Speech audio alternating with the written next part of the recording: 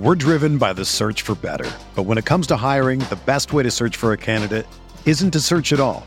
Don't search, match with Indeed.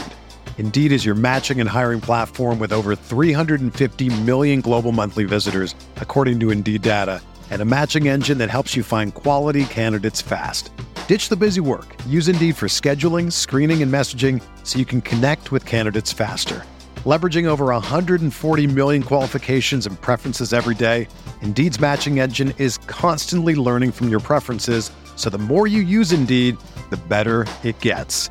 Join more than 3.5 million businesses worldwide that use Indeed to hire great talent fast. And listeners of this show will get a $75 sponsored job credit to get your jobs more visibility at Indeed.com/Blue Wire. Just go to Indeed.com/Blue Wire right now and support our show by saying that you heard about Indeed on this podcast. That's Indeed.com/Blue Wire. Terms and conditions apply. Need to hire? You need Indeed. This podcast episode is brought to you by Coors Light. These days, everything is go, go, go. It's nonstop hustle all the time. Work, friends, family, expect you to be on 24/7. Well, sometimes you just need to reach for a Coors Light because it's made to chill. Coors Light is cold lagered, cold filtered, and cold packaged. It's as crisp and refreshing as the Colorado Rockies. It is literally made to chill. Coors Light is the one I choose when I need to unwind. So when you want to hit reset, reach for the beer that's made to chill. Get Coors Light in the new look delivered straight to your door with Drizzly or Instacart. Celebrate responsibly. Coors Brewing Company, Golden, Colorado. Support for this podcast comes from Wild Turkey Kentucky Straight Bourbon Whiskey. Let's tune in to their one-on-one with Jamal, a real bartender from Old Fourth Ward in Atlanta. I really get into the backstory of whatever I'm pouring, out of respect. There are literally years of experience behind these bottles. Wild Turkey, same recipe since 1942. If you want a true classic, this is what you want to order. Wild Turkey. Wild Turkey Distilling Company, Lawrenceburg, Kentucky. Copyright 2020, Campari American, New York, New York. Never compromise, drink responsibly. Hey everybody, welcome to the RotoWire Fantasy Football Podcast. Jeff Erickson here. Today is Wednesday. It is Wednesday all day long. December 12th. We just finished the Ravens-Steelers game. Got a lot to talk about. Starting up Week 13 finally. With me today is Brett Coleman. He is the host of The Film Room. He's got a great YouTube channel, youtube.com/C/Brett Coleman. That's 2 T's and 2 N's. Brett, how you doing today? I'm doing great. Thanks for having me on. My pleasure. You do a lot of good stuff, including a recent breakdown on Carson Wentz. We'll get into that because there's some good meaty stuff there, I think. A lot of people have been talking about that all week. But I want to talk first about today's game, this afternoon's game, at least for us afternoon, against the Steelers and the Ravens. You know, wild circumstances that even got played in the first place, but they kind of grinded through it anyhow. It wasn't as big of a farce as the Saints-Broncos game, but it was certainly a compromised game. Yeah, my kind of main takeaway with it is I think when you look at this Steelers versus Ravens game and then the one that happened, 3 weeks ago, something like that over in Baltimore, you could probably play this game 15 times, and I think Baltimore would win the majority of them if they had their full team actually on the field. When they played the first time, Baltimore controlled the game for most of it, and then Lamar just made 2 key mistakes. He had kind of a boneheaded throw on the first drive that was a pick six, and then later when he threw the other pick to Highsmith, it was because Highsmith recognized it was the exact same play out of the same formation that they ran earlier in the game, so he knew exactly when to float and where to go, and it was a great play by him. But that was kind of the difference in the game when Baltimore was controlling the game very well on the ground, and then they got away from it. So it was kind of their own fault. As great as the Steelers are, Baltimore had their number until that play. And then in this game, I think you could argue that Baltimore down a whole bunch of starters, still putting up the fight they did. I think Baltimore is a better team than people give them credit for, and I think the Steelers have some weaknesses that maybe people gloss over just because they're 11-0. I 100% agree with that. And, you start off, Baltimore lost 2 members of their secondary in this game, too. They lost, Jimmy Smith was early enough to make a pretty big loss, and then losing Marcus Peters later on, too.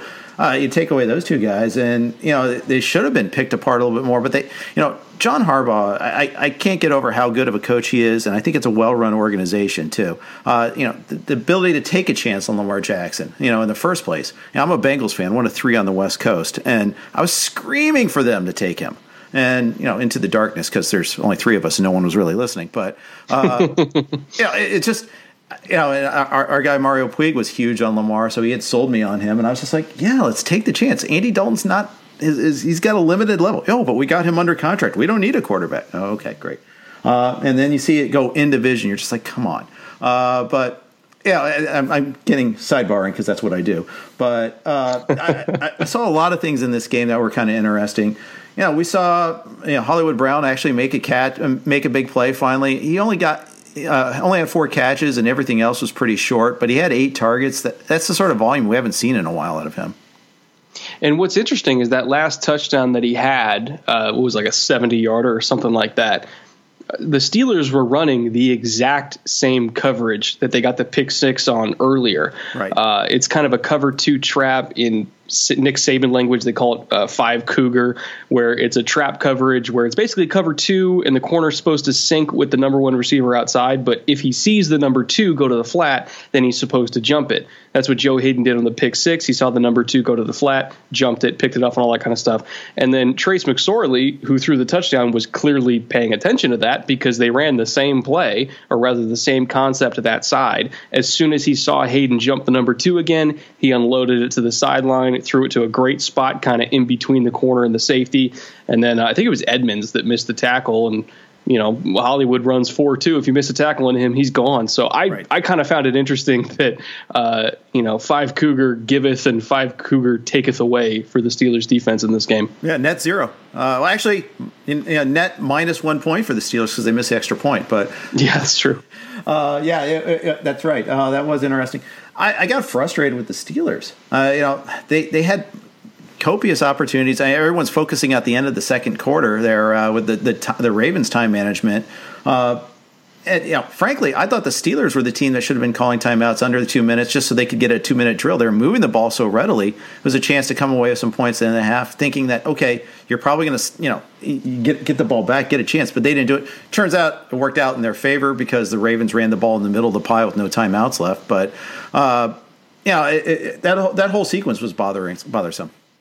Yeah, and I mean, you said it. People were saying, oh, that should have been a flag for the Steelers for delaying the game. It's like, well, don't run the ball with no timeouts. That's kind of your own fault. Like, what do you expect? That happens every single week. Like, of course the defense is not going to get off the pile quickly. Like, that's just football. Right. So it's their own fault for running the ball with no timeouts. Right. And you know what? They still had 5 seconds left. They chose to run the play.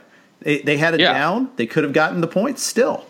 That's the thing that was really kind of crazy about that. You only got a guy named Justin Tucker. He's not any good. Granted, anybody could have kicked that field goal. That's an actual field goal kicker. Not anybody, as we've seen. Like, I thought this week was great and is a great illustration of the, I can throw a ball, I can complete a pass in the NFL. No, probably couldn't.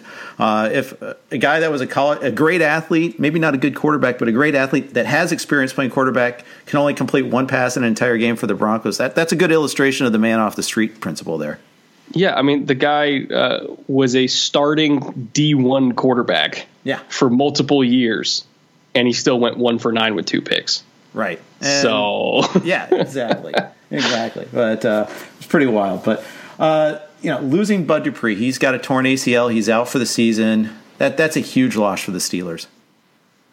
Yeah, and Dupree's really come on in the last 2 to 3 years from where he was kind of early in his career as a rookie. He was very raw coming out of Kentucky, but ultra athletic. And you were kind of just gambling on the talent because he had one of the best first steps that I've ever seen in an edge rushing prospect. Like, he had a 40-inch vert at 265, which is just insane. Just lightning quick first step, but he really evolved into a dominant run defender. Very good pass rush on the outside. He's one of their better players on defense. Now, lucky for them, they did take Alex Highsmith to be a depth option at edge for them this year. He's going to get more playing time because of this injury. But, anytime you lose a player of Bud Dupree's quality, regardless of what your depth is, it's going to hurt. Yeah, it really will. Not even his first injury of the year, too. And the thing is, all these things that have happened poorly for the Steelers, whether it's no real bye or anything like that. They still got this banking record at least, but yeah, this is going to be a big challenge for them, and the schedule's going to pick up for them too. They got to play the Ravens when they're shorthanded. They had the Bengals, they had the Jaguars. Now it picks up. Now they get the football team at Buffalo coming up, a game against Indy later on, at Cleveland. Isn't a walkover either. Could be tough. Yeah, especially the Indy game, because we assume that by then Indy's finally going to be healthy again and have a lot of their key players off the COVID list. They didn't have Buckner this past week. They didn't have Okereke. When the Colts, even though they got run over by the Titans this past week, when the Colts played them the first time, when they actually did have their starting defense on the field, they beat them pretty handily. So I think the Colts defense, when they're healthy, is a top 3 to 5 defense very easily in the league. Very good run defense, phenomenal pass rush, and I'm assuming Buckner is going to be off the COVID list before that game, and so will Okereke. And again, that's going to be a really hard game, especially because Rivers has also seen the Steelers defense many, many times, and he already knows what they like to do. Yeah, and losing a great edge rusher against Rivers, because, I mean, that's the one thing that, really throttles Rivers is a good pass rush. Taking that away, that's a huge impact in that game for sure. Yeah, and the Bills game is probably going to be a pretty good one, too, because Josh Allen he's a whole different animal this year. He's going to be tough for them to handle. Yeah, absolutely right. Absolutely. So we'll see about that. I want to pivot over to the Eagles, Carson Wentz. You did a breakdown in the film room and use that as kind of an entry for you to explain to everybody what you do and how you go about doing it. Yeah, so I have a few different formats that I do on the YouTube channel. The main show that I do is called The Film Room, and in that one I'll usually just kind of sit in front of my camera and have a drink in hand and show some film and kind of explain certain things that maybe happened in the week before, or maybe kind of break down an upcoming matchup or look at a certain team or scheme or player, just kind of whatever I feel like doing for that week. And this past week, a lot of my followers were requesting that I talk about the regression of Carson Wentz and why he has, went from being an MVP frontrunner in 2017 to be honest, not even starter quality quarterback in 2020. And so over the 20 minutes of that episode, I go through his mechanical problems, his hero ball tendencies, and the things that Doug Peterson has done that's made him an even worse version of himself as well. And there's a lot of information in it, but I do highly recommend watching it because I think it'll kind of give some more context to why Carson Wentz kind of sucks now. Yeah. It's not, the offensive line's a part of it, but it's not the only part of it. And a lot of it's on Carson himself, too. Yeah, there's a lot of quarterbacks that don't have great protection. I mean, you're a Bengals fan. You saw Joe Burrow have almost no protection all year long. And before his gruesome knee injury, I mean, he was making it work. He was playing extremely well and carrying that Bengals offense almost by himself. So, Deshaun Watson early in his career when he had terrible protection was great. Russell Wilson had even worse protection than all of them, and he was great. So I don't really accept pressure as an excuse anymore, especially for a big, strong, mobile quarterback that should be able to handle it. It's kind of a new age of quarterbacking where if you can move, which Carson Wentz can move, not as well as he used to be able to, but he still can, then, pressure is not really an excuse to me. Yeah, I'd agree. I saw from multiple outlets, like, why aren't you rolling out Wentz more often? Why aren't you having more design plays like that? Take advantage of that. And for that matter, use the personnel that can make plays. Miles Sanders had a bad drop in that game, but he was woefully underutilized in that game too. I think they're kind of afraid of throwing to Miles Sanders at this point. He leads the NFL among all running backs in drops this year, and a lot of them have been very easy catches. I almost feel like Doug Peterson's just very reluctant to design anything for him anymore. I think he misses Darren Sproles a lot. I think you're right. I mean, I think it was pretty telling we saw Boston Scott in there at the end of the game when they were kind of doing the 2-minute drill.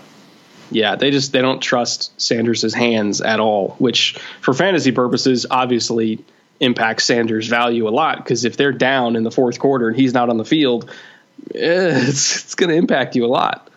Yeah, it sure will. And he's got what appears to be a fairly positive matchup against the Packers this week. We saw David Montgomery have his best game of the season against them last week. We've seen other running backs have pretty good games against them as well. And I actually, my first set of rankings, I do have Sanders in my top 10 among running backs this week, but that kind of throws a little cold water on that perhaps. If they get down early, I think Boston Scott will get, more snaps when they're down by 2 or 3 scores. Simply because they're going to have to throw. I think Sanders can be productive if it's a close game or a back and forth game, or somehow if the Eagles are winning. I think Sanders will absolutely feast because the Green Bay run defense is not very good at all. And Sanders, at least in terms of carrying the ball, is a good player. But just on game script, I'm a little bit worried about it because if they get torched like we kind of think they will just because they're not a good football team, the snap counts might be very heavily affected. Yeah, we could see a little bit of Twitter rage on that then for sure, especially from anyone that did take the plunge of Sanders this year. That's frustrating. Let's talk about a couple other big news items of the week. We got a couple of injury cases here. Dalvin Cook was limited today in practice, had the ankle injury against Carolina. Looks like he's ready to go is what they're saying, but are you a little reticent about him at all this week? What are your thoughts on Dalvin Cook? If he's playing, you have to start him. Yep. You just do. I get it's week 13. People are in the playoffs. Don't overthink it. If he got you there, leave him there. And I would rather go down with the ship with Dalvin getting 5 carries and have them lie to us. I would rather go down that way than get in my own head and play some other lesser running back and then have Dalvin go off. Again, if he got me there, I'm leaving him in. Right, especially against Jacksonville. With so many starters on the IR. I mean, yes. Yeah, absolutely. And plus, I'll say this for Zimmer. He's one of the least likely to lie coaches out there. He'll still lie a little bit, but he's no Bruce Arians. No, Bruce will straight up lie to your face. Yes. I don't bother with Bruce Arians running backs anymore. If Rojo's on your team and he's getting you points, great. If Leonard somehow snipes a touchdown and gets you some points, great. I'm not going to own any of them anymore. I don't bother. Yeah, after this year, I'm going to be in that boat. I was already that way with Tampa Bay tight ends. I don't have any Gronk this year, in part because of that. But just because of the O.J. Howard experience last year and how frustrating that was. He's a lying liar that lies, and it's very difficult. This week alone, he said, Rojo needs to get 20 touches a game. That means he's going to get they'll each get 12. That's what it is. We can more videos of Fournette running into the pile. That'll be fun. Let's get that Trent Richardson vision. But before we move on, quick note from our sponsors at PropSwap. Smart sports bettors always know where to find the best odds before placing a bet, and that's why smart bettors use PropSwap. You can always find the best odds on PropSwap because you're buying directly from other bettors like yourself. See a ticket you like but think the price is too high? Submit a bid for a price you think is fair, then buy it. PropSwap sellers are always willing to negotiate. We all know bookies never will. And for a limited time, our listeners can get up to $500 in bonus cash. Just use the promo code ROTO500. That's promo code ROTO500, and PropSwap will match your first deposit up to $500. Become a smarter sports bettor today. Go to PropSwap.com or download the PropSwap app. I'm Jeff Erickson here with Brett Coleman. You can follow Brett on Twitter at Brett Coleman. That's BRETTKOLLMANN. And, of course, see his film room breakdowns on YouTube. I'm talking a little Kyler Murray here. I'm concerned. He's not running as well or as often ever since he hurt his shoulder in the Thursday night game against Seattle. Yeah, I've been a little bit worried too. At first, I was thinking, okay, maybe it's the offensive line, but then I looked it up, and both of these tackles for Arizona are actually putting up elite numbers in terms of pressures allowed. The offensive line has been fine, maybe not in terms of run blocking, but in terms of pass protection, they've been fine. I do think that Kyler's shoulder has been bothering him because he's not pushing the ball down the field as much, which was kind of, what he was best at, was throwing really good fades and kind of taking advantage of isolation matchups. And now that they're kind of forced more into quick game, the offense has just kind of lacked that dynamic element. And I think that was a big reason why we saw the interception against New England, is because they knew, like, hey, he's not going to be launching it with a high trajectory down the field. So let's just get our hands up in throwing lanes because he's going to have to throw it quick. Then they batted it down and picked it off. So I'm not quite sure what exactly is wrong with his shoulder, but I think it's fair to say it's definitely bothering him. And I'm curious to see where that's going to lead for the rest of the season, because if this doesn't go away, I'm a little bit worried about every single Cardinals offensive player for the entire fantasy playoffs. Absolutely. And this week you get a game against the Rams. That can't be great, trying to deal with the pass rush. Jalen Ramsey's a little less than 100%, played 50 snaps against the Niners, so he's got a little bit of a hip thing, is I think how Sean McVay phrased it. But, I'm worried about Hopkins this week. And the thing is, these guys have carried you this far. I mean, it's week 13. How can you not play Kyler Murray if you have him? Yeah, again, it's another one of those things. It's just like Dalvin. It's like if you got there, you got to play him. Although quarterback is a little bit different because it's so deep. Like if you have, Kirk Cousins on your bench because he went as like QB 15 in a lot of leagues. I can't remember who the Vikings are playing this week, but Jackson. Again, fire up Kirk Cousins. Like it's okay in that regard. But if your backup quarterback is, I don't even know who a decent QB2 that a lot of people rostering are right now. Maybe Alex Smith, something like that. If you have like a low tier QB2, then you kind of have to play Kyler. So it just depends on who your backup is. Depends on who the matchup is, which is I'm sure is making up a lot of your questions this week because it's making up a lot of mine. Right. But it's very case by case basis. Yeah. So I came out with my first set of rankings last night. I always come out on Tuesday, and I have Cousins 7 and Kyler 9 right now. So I would go Cousins there. I think a tough call, a couple of guys in the neighborhood, Kyler Murray versus Derek Carr. Derek Carr coming off a huge disappointing game against Atlanta where a lot of people are like, hey, got to start Carr this week, self-included, and just laid a huge egg. Now he gets the Jets. Who are the Jets? I mean, I don't know what to trust there. So right now I've got Murray over Carr, but it's a pretty shaky feeling there.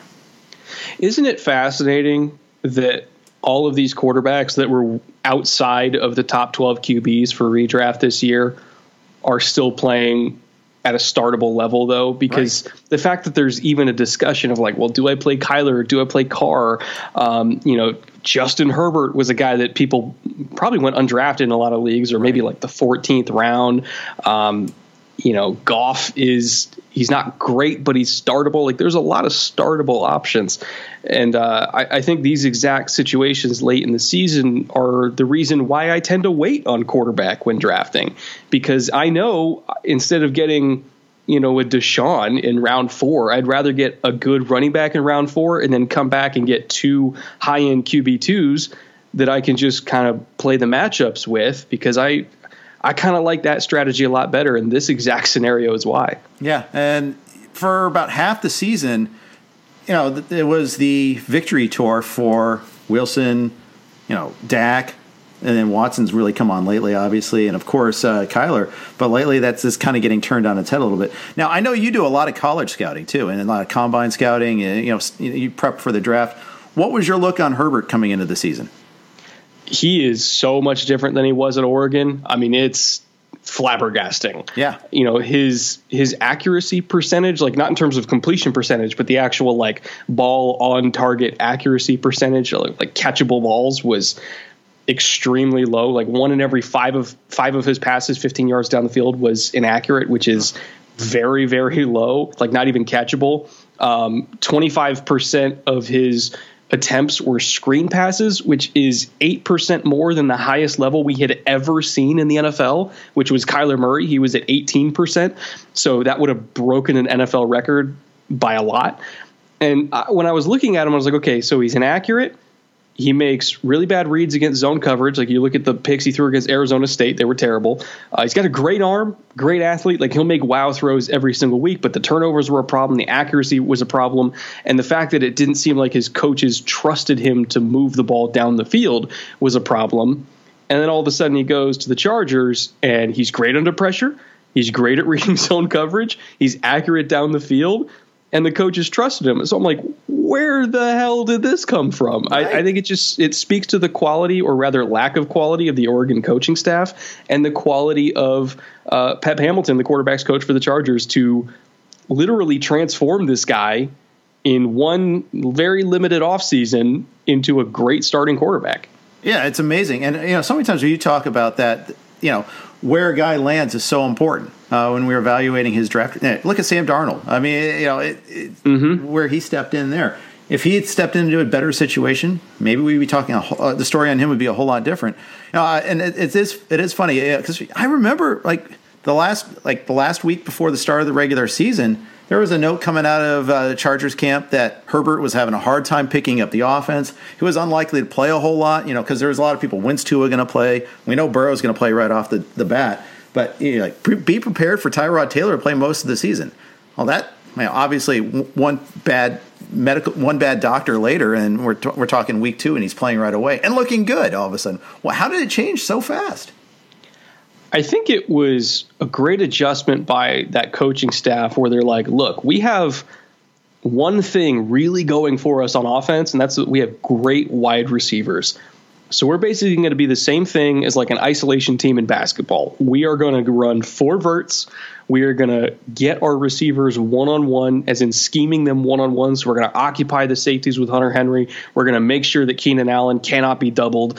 We're going to throw post-up balls to Mike Williams outside. We are going to take advantage of our skill position talent and just let Herbert throw it deep. Because if we try to make him hold the ball and do all these long progressions where he has to look off safeties and this and that, all that kind of stuff, he's going to get bogged down in his own head. So let's just make it easy on him, play isolation out there, and it's worked. It's worked brilliantly for them. The only games where he was really, really struggling, the Panthers game is a good example where it's hey, we're playing zone coverage all day long. We're taking away the deep ball. You're going to have to throw it a lot and work the quick game and use your eyes and all that kind of stuff to move it against. And he couldn't do it. So I think that's going to be the key to stopping Herbert, at least until he gets more comfortable, is take away the deep ball and make him do everything else. I think that's a great point. I was wondering, has he perhaps been solved a little bit? He wasn't terribly efficient against the Bills. The Miami game, he wasn't efficient at all. And I almost wonder, are some, at least you have to have the talent to be able to stop him, but because obviously the Jets couldn't do that. But I almost wonder if teams are kind of honing in on what you're pointing out, and maybe is for instance, did Miami play that same way against him? Miami played a lot of man coverage, but just the fact that they have really good DBs, they can get away with it. The pick that Xavier Howard has, that was in a cover 3 where they bluffed 0 and then backed out to cover 3. So again, zone coverage, it's an issue. But even when they are in man, they're one of the teams that can, sit there and be okay, you want to play isolation ball? We can do that. We got the horses too. But again, Miami's kind of an exception to the rule in that regard. True. That's a good point. They face New England this week. I kind of like New England's cover corners. I think Jackson's kind of stepped up at times as well. Early on, he was getting burnt a lot, but he's had his other games where he stepped up pretty strong. What do you think about that matchup of Herbert versus the Pats? The Patriots' defense is fascinating to me because their total yards allowed isn't bad. There's a lot of their total metrics aren't bad, but their efficiency metrics are really, really bad, especially in run defense. They're the 31st ranked DVOA on defense in the entire league, which again is not because they give up a ton of yards, but in key situations, third downs, 2-minute, all that kind of stuff. They tend to struggle a little bit, which is why it was kind of interesting to see them have success in terms of situations. Situational football against the Cardinals on defense. But again, maybe we could talk about Kyler's injury being a big thing for that. But that was the first time all year where it's okay, they're good on third down. They're good in short yardage. They're good in hurry up situations. They were actually checking all the boxes for once. They haven't been able to do that all year. So I am very curious to see if, maybe they lean more on the run game with Eckler because the Patriots run defense has not been very good. Maybe it's a lot of okay, we'll get into 3rd and 4 and then just call rub routes. Maybe kind of take advantage of New England's lack of good situational defense Are they going to be able to, air it out down the field? Probably not. But if they can just run the ball with Eckler and then keep every single third down less than 6 yards, I think they might be okay here. Yeah. It's wild watching New England. The Monday night game against the Jets where Joe Flacco, tearing apart downfield, where he's throwing heat check balls. Now, of course, that kind of backfired badly for him. But they provided pressure like once all game in that game. And then they turned around and shut down Baltimore in the monsoon, although Baltimore was even moving the ball in that game too. Then they get just totally throttled by Houston all game long. And then last week they shut down Arizona. It's just kind of a heckle and jive sort of situation there. And the Houston game was like a good indicator of, they're going to do what they're going to do. Like they're going to play man coverage and say, go beat us. Right. But it was another one of those things where it's like, if they can't get pressure in key third downs and Deshaun Watson has 4 seconds to throw and he's throwing a crossing route, which is great against man coverage. Like that's part of the reason why they're so bad in terms of situational football is that they can't get pressure. And so regardless of how good their DBs are, they can't cover for 4 seconds. Nobody can. So that's going to be key for them against Herbert is actually putting him under pressure in less than 3 or 4 seconds, or else he's just going to be able to sit back there and throw it to Keenan all day. Yeah, you're right. And that game was an interesting contrast because Houston made a point of pressuring Cam all day long. Like they were bringing extra rushers all the time on third down. And it worked to a certain extent. I mean, Cam, hit some plays later, but it was a big problem for them early on. And New England didn't do that. You could just tell. I mean, they were just running the basic 4, and it just wasn't working. Plus, there's just not a whole lot of weapons for New England right now, and so you're not super penalized for leaving, N'Keal Harry one-on-one, like, Rex Burkhead back when he was healthy one-on-one. Like, none of these guys were absolutely going to rip the game open for you. Like, back in 2011 where you had prime Gronk and Hernandez where, like, you couldn't afford to leave those guys one-on-one, or, going back to Randy Moss and Welker in his prime and Edelman in his prime. Like, they used to have a lot of weapons that you absolutely could not handle one-on-one. Right. And now they got nobody. They got Jacoby Myers and a bunch of other dudes. And that's why whiffing on N'Keal Harry is such a bad whiff. And so it hurts them so much. Oh, my God. On draft night, I literally tweeted out when N'Keal Harry got drafted. It was like, there is no reason on planet Earth to draft N'Keal Harry over DK Metcalf.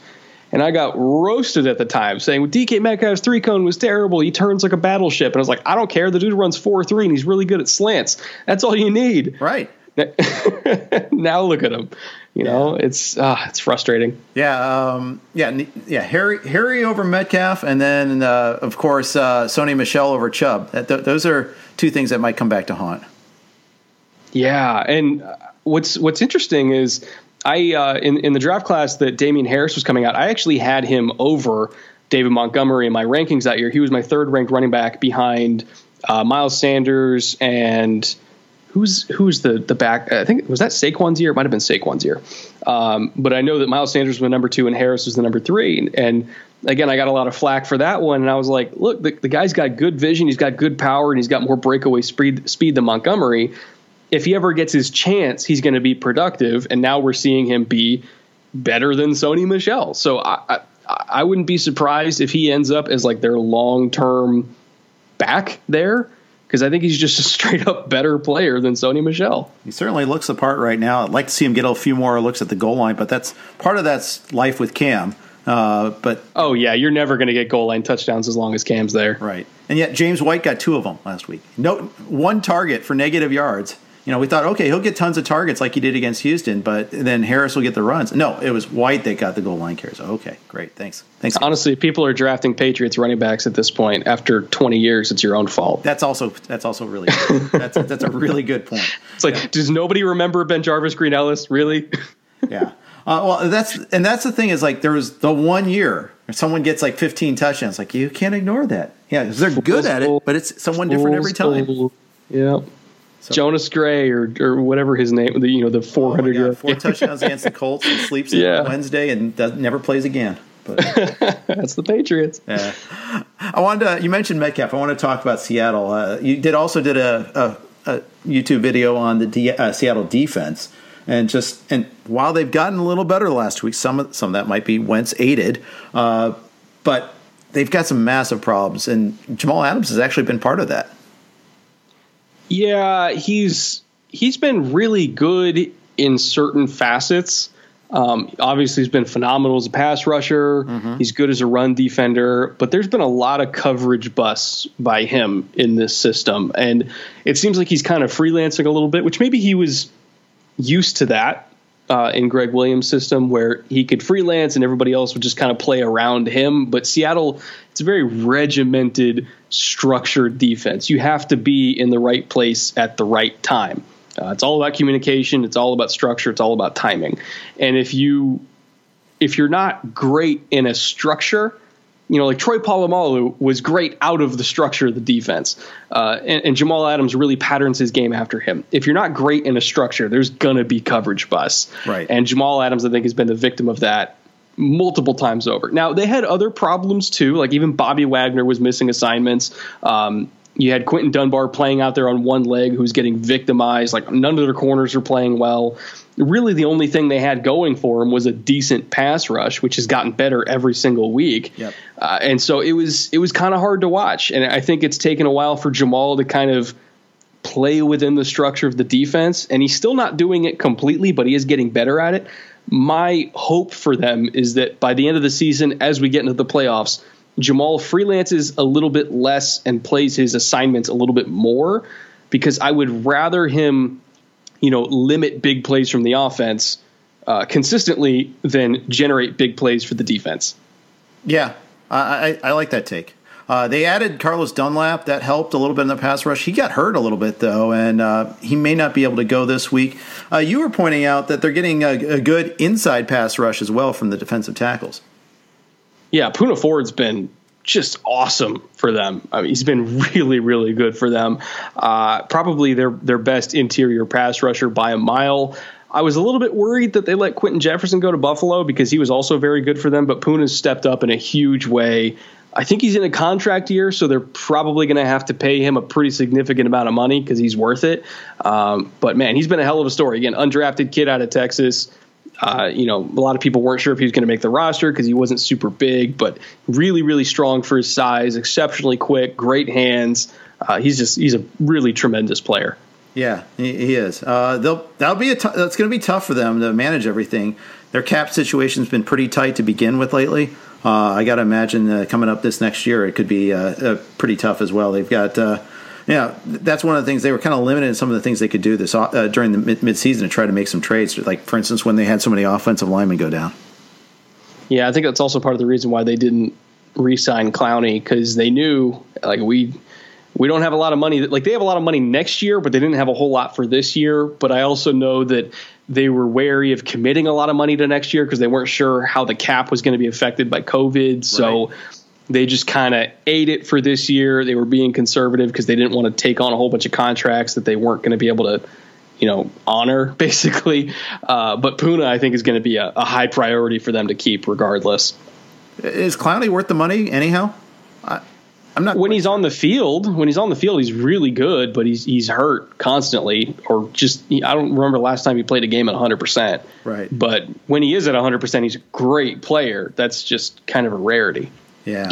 To your point now, he's got no timeline for a return from his knee injury, so he's not. I don't think he's eligible this week. I think it's next week, and he's first eligible. But yeah, it's a shame. You wanted to see, full Clowney would have been fun to see, as we all remember him in college and what a force he was there. Yeah, and I still remember like his first game in Houston.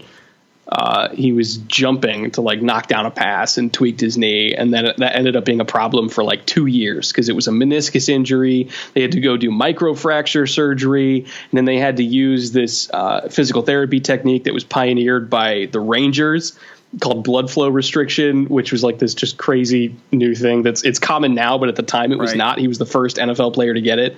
So that knee, well, both knees honestly have been an issue forever.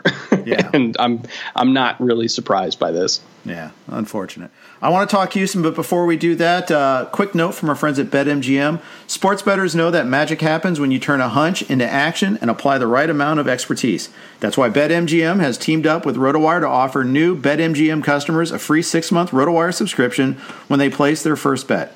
Register on the BetMGM app or website, and once you make your first sports wager, you'll receive a season's length of RotoWire's unmatched sports insights. Find out why BetMGM is the king of sportsbooks by signing up and placing your first bet today. Visit BetMGM.com for terms and conditions. 21 years of age or older to wager. Colorado, Indiana, New Jersey, Nevada, Tennessee, and West Virginia only. Please gamble responsibly. Gambling problem? Call 1-800-522-4700 in Colorado, Nevada, and 1-800-GAMBLER in New Jersey and West Virginia. In Tennessee, call or text the Red Line at 800-889-9789. If you or someone you know has a gambling problem and wants help, call 1-800-9-WITH-IT in Indiana. Promotional offer not available in Nevada. Jeff Erickson here with Brett Coleman from the Film Room. We want to talk a little Houston. You have a righteous screed on there about what Bill O'Brien did to this franchise. Oh my God. I'm a Texans fan, and he's just crushed us. Yeah. You know, the amount of trades that he made to get rid of top talent while prioritizing lesser talent that costs more money. And it's not just the DeAndre Hopkins thing, which I'm never one to advocate trading DeAndre Hopkins, but he did that. But then the return you get a washed up running back that costs a lot of money. And then you use the second round pick that you also get in that trade to get Brandon Cooks in an absolutely loaded wide receiver class that has all these guys coming in and producing, like, you know, Claypool, and Mooney was a 5th rounder and he's been an impact player for the Bears. And Brandon Cooks costs a lot of money too. It's like $48 million over the next 3 years. So it's not just the fact that you're trading away your best players. It's that you're getting no value back from it at all. Right. So not only do we have no draft picks, but we have no money and now no talent, which means we have virtually no hope. I have never seen, other than maybe Chip Kelly with the Eagles, somebody absolutely gut a franchise in like a 2 to 3 year period. But here we are. How did he get the keys to the GM job in the first place? Cal McNair is a very gullible person. And I think he falls for snake oil salesman. He does the exact thing with Jack Easterby, who has no qualifications to run an NFL team, by the way. His only qualification prior to coming to Houston was being the team chaplain for the Patriots. Like he's never run an NFL franchise, and now we're trusting him to be in charge of a GM search. And he once said hello to Bill Belichick. It's insane. Like, what? Why is this dude running the team? But it's because Cal McNair trusts him for some reason, and nobody knows why. Nobody, and I mean nobody in Houston media has any idea why Jack Easterby is running the team, and they have no idea how Bill O'Brien was able to win that power struggle against Rick Smith, who was almost unassailable in the organization. Like, he's the godfather of Cal McNair's kids, and Bill O'Brien still managed to win that power struggle. I don't get it. Unbelievable. That's wild. And so, yeah, even though they played so much better since they purged themselves of Bill O'Brien, the damage has already been done, and you're not very optimistic about their immediate future then either, huh? No, because they have nothing to look forward to. You know, Miami has their picks. They've got a whole bunch of money tied up in players that aren't worth it. You know, Deshaun, it's basically our team is like Deshaun Watson, J.J. Watt, and maybe Will Fuller next re-sign him, but again, he's a free agent, and that's about it. Like, we don't have a whole lot else. Yeah, Bradley Roby's a free agent too, if I recall correctly. I think he is. You know, you got Charles Omenihu, who's a young player that we got Reed at safety, who's a young player that we like. You know, Zach Cunningham's good against the run, but it's not like he's a premier linebacker. Like, there's not a whole lot of top shelf talent on the team outside of Deshaun and JJ. Whereas we look back in previous years, you know, you had an elite receiver in DeAndre Hopkins. You had an elite number 2 receiver in Will Fuller. You had an elite left tackle at the time in Dwayne Brown, who, fun fact, gives up pressures at the exact same rate as Laramie Tunsil, but costs half as much money. You know, they had all this elite talent, and, Clowney was there. Glover Quinn was there once upon a time, and they shipped him off in favor of the corpse of Ed Reed. Like the amount of great talent that has left the Houston Texans since Bill O'Brien took over is staggering. It is. It really is. And you combine that with horrible in-game management, especially in terms of like critical decisions like when to go for, when to punt, time management, all that stuff. Which is a lot of NFL coaches are guilty of that, but it's really frustrating to see when he did some good things. Like they came ready to play a lot of times, but there's many other features in a head coach that you need, and especially when you combine that with GM duties. I fail to see why the list of coaches that also successfully control all the personnel management. It's really thin. I think we all should have maybe thought something was wrong in Deshaun's rookie year, where he's in Foxborough. Keep in mind, this is Deshaun's rookie year, his second or third ever start. They're beating the Patriots late in the fourth quarter. They need one first down to win that game. And for Deshaun to go down as a legend for being the only rookie quarterback to beat Bill Belichick and Tom Brady in Foxborough. They could have done it. It was 4th and 2. You just need that first down. And what do? They call an ISO run with Deonta Foreman instead of keeping the ball in Deshaun Watson's hands. Unbelievable. So it gets stopped. Obviously, Brady gets the ball back, and then he throws a bomb to, ironically, Brandon Cooks to win that game. Yep. And that's Bill O'Brien. That's what he does. Reminds me of Brian Schottenheimer's fascination with jet sweeps. Oh, my God. And 4th down, no less. We saw that again Monday night, but he also did it with the Falcons against the Pats in Foxborough, one of those Sunday night games. I vividly recall that. It's like, hey, let's find a way to get your 10th most talented player the ball in a critical situation. Let him make a play. Sure, why not? Let's go. And moving laterally. Yeah, seems fun. I wanted to talk about one more guy. Again, going back to maybe another rookie disappointment this time in Jonathan Taylor. My question for you is his struggles when he has struggled incumbent on the play calling? Is it the blocking scheme, or is it his vision, or some combination thereof? What's your take on Taylor? The offensive line hasn't been great, for sure. But I do think that vision has been a little bit of an issue. And I think running a more north-south type of run scheme, he's very used to, getting a lot of toss plays and outside zone when he was at Wisconsin, which it's kind of a different style of reading. It's kind of strung out a little bit further. You have more time. It's about reading leverages, and then you just kind of work from outside to inside, from lane to lane to lane. Whereas if you're running inside zone or duo or power or something like that, it hits a lot earlier in terms of the timing of the play, so you have less time to read it. It's more of kind of an instinctual kind of read, and it's just a lot faster. Some guys are really only good at reading outside zone. Some guys are really only good at reading power or inside zone or ISO. Like Adrian Peterson always said he felt more comfortable running behind a fullback. Right. Because the fullback could kind of take a little bit of the load off of him in terms of reading where to go, and he would just follow the fullback and then just see which side of his jersey the opponent's color would end up on, and he would just cut the other way. So I think maybe they could try that with Taylor, of just having him follow lead blocks from fullbacks a little bit more that can almost make the decision for him. But I think he's clearly not comfortable reading this style of offense yet, and I think either they have to run more outside zone like they did at Wisconsin, or they have to give him a fullback that can kind of take a little bit of the work away from him. Yeah, and the thing is, he showed a little bit of that promise last week, or not last week, 2 weeks ago against Green Bay, and then, of course, missed the game because of COVID last week. Maybe it does take some time. Often we say running backs are plug and play, but there's still development there, too.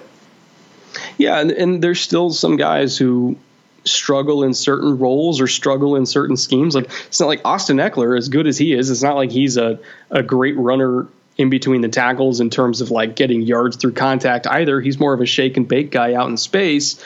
And he's another guy who's really good in outside zone. He's really good in the toss game. But if you're asking him to run duo and just kind of shove his nose in there and get 4 yards, that's not really his game either. Whereas Leonard Fournette, it's hey, Leonard, go run into the pile and get us 3 yards, and he can do that, but he's not great at reading outside zone. So there are some guys that that can do certain things, but not everything. And then there's guys like Christian McCaffrey that do everything. And that's why they're so rare. Yeah, that's right. I love hearing all your knowledge of the schemes and all that. What's your background? How did you get into this? How did you start doing your own channel? How did you get into all of this? So I actually worked at NFL Network for 5 years. I was in the production side, and the channel started as kind of like a proof of concept for my producers at the time. I was working on Game Day Morning. I was working on NFL Red Zone. Occasionally I would do, NFL Total Access, and I would do the draft show in the springs. But I started doing these little breakdowns, basically being like, here's the kind of content that I want to produce for the network. But I had no intention of being the narrator or anything. I was like, look, let's have, LaDainian, do this kind of breakdown with like Melvin Gordon, who was my first episode. He was a prospect at Wisconsin at the time. I was like, let's have LaDainian do something like this. And like, I'll write it, I'll produce it, I'll do whatever, and just, have LaDainian say it. I got told repeatedly, like, it's kind of long for a television format. We're not sure if it would work on TV, which they were 100% correct. It would not really work on TV. It's not the right format. But I kept doing these kind of proof of concept videos, just kind of tweaking the idea here and there and trying to get better at it and try to like find a way to make it more TV friendly. And it just started getting popular out of nowhere. And I did not expect it. And then all of a sudden, my now wife, at the time she was my fiance, she's like, look, you got a whole bunch of subscribers here and a whole bunch of views, and you're not even trying. What would happen if you actually, took the leap and did this full time? And so my last day at NFL Network was the day before the Patriots-Falcons Super Bowl. And then the day after that, I started on this channel full time, and luckily it's worked. That's awesome. That's really cool to hear. Did you, and when how'd you get to the NFL Network? Did you you sound like, it sounds like you could coach. You break down film so well. Did you have that full on football background just growing up, or is this just how did it evolve? I mean, I've always loved the game, but when I got to NFL Network and I was able to, pick the brains of the players that were walking around, and we always used to, if you like watch NFL Total Access or something like that, there's this big kind of curved screen like made up of 20 TVs or something like that. And every single Sunday, the whole network would pile into the stage, and there'd be pizzas, and we'd be watching every single game on that screen. And I would sit there with like Steve Mariucci and just kind of ask him questions, and I would just learn and learn and learn. And I would pick up playbooks and go to coaching clinics. And, anytime like a player came in, I would ask him questions about why they did this, or like I always used to joke that, Deion Sanders taught me how to play press coverage, because he did. Because I would literally sit there and ask him. I was like, look, if you're getting this leverage, or like if he's stepping this way, what do you do?